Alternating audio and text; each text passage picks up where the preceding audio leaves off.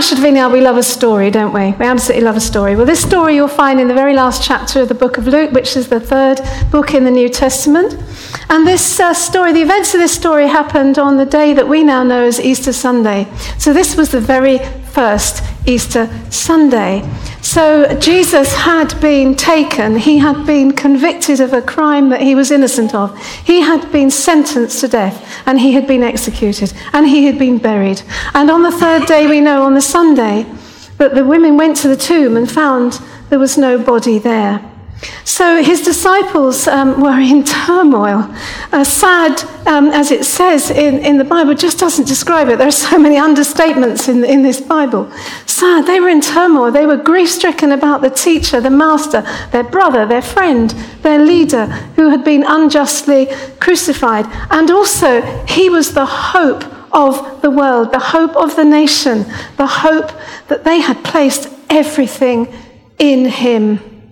So was that misdirected hope? Well, who knows what they were thinking, but they were walking back from Jerusalem that day to a place just outside Jerusalem, 7-8 miles away. And as they were walking, they were talking about all these things. You can imagine their discussions. And alongside them came a man that we know to be Jesus, because we've read the scriptures, and they didn't recognize him. And this man said to them, "What are you talking about? Why do you look so sad?" And they said, "What? How can you not know? If you've been a visitor to Jerusalem, how can you not know what's happened? Our church leaders and our rulers of our nation have taken our Lord and they have crucified him. And also the women said they went to the tomb and he wasn't there. We had hoped that he was going to be our Saviour." So he said, "How can you not know?"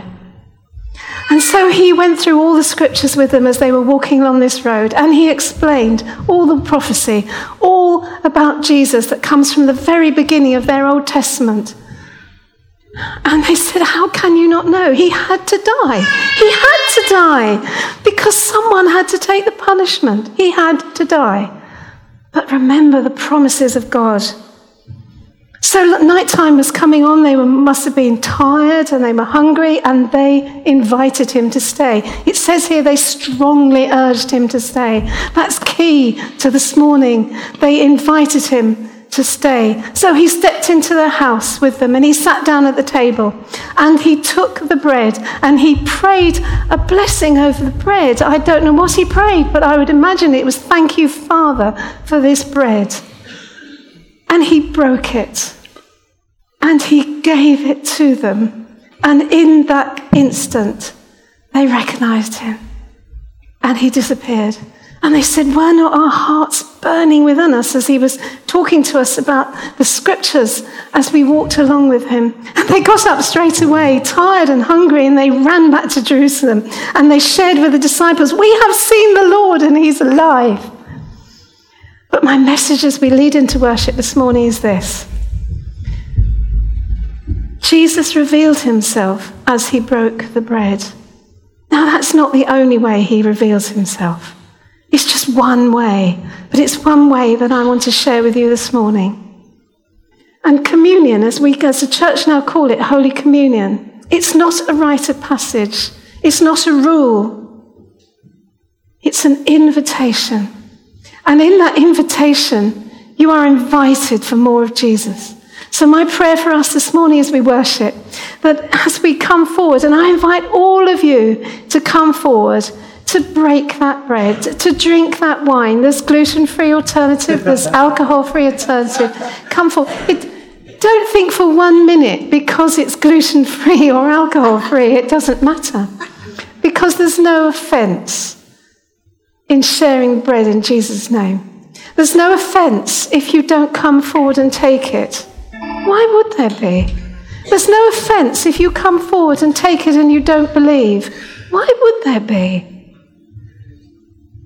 Why would there be? Jesus wants to reveal himself. That's his heart. Why does he want to reveal himself to us? Because Jesus reveals who the Father is.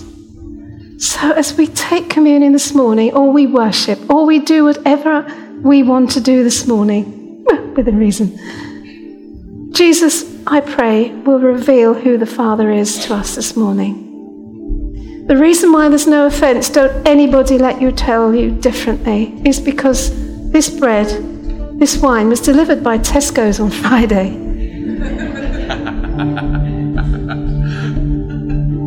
It's where your heart is.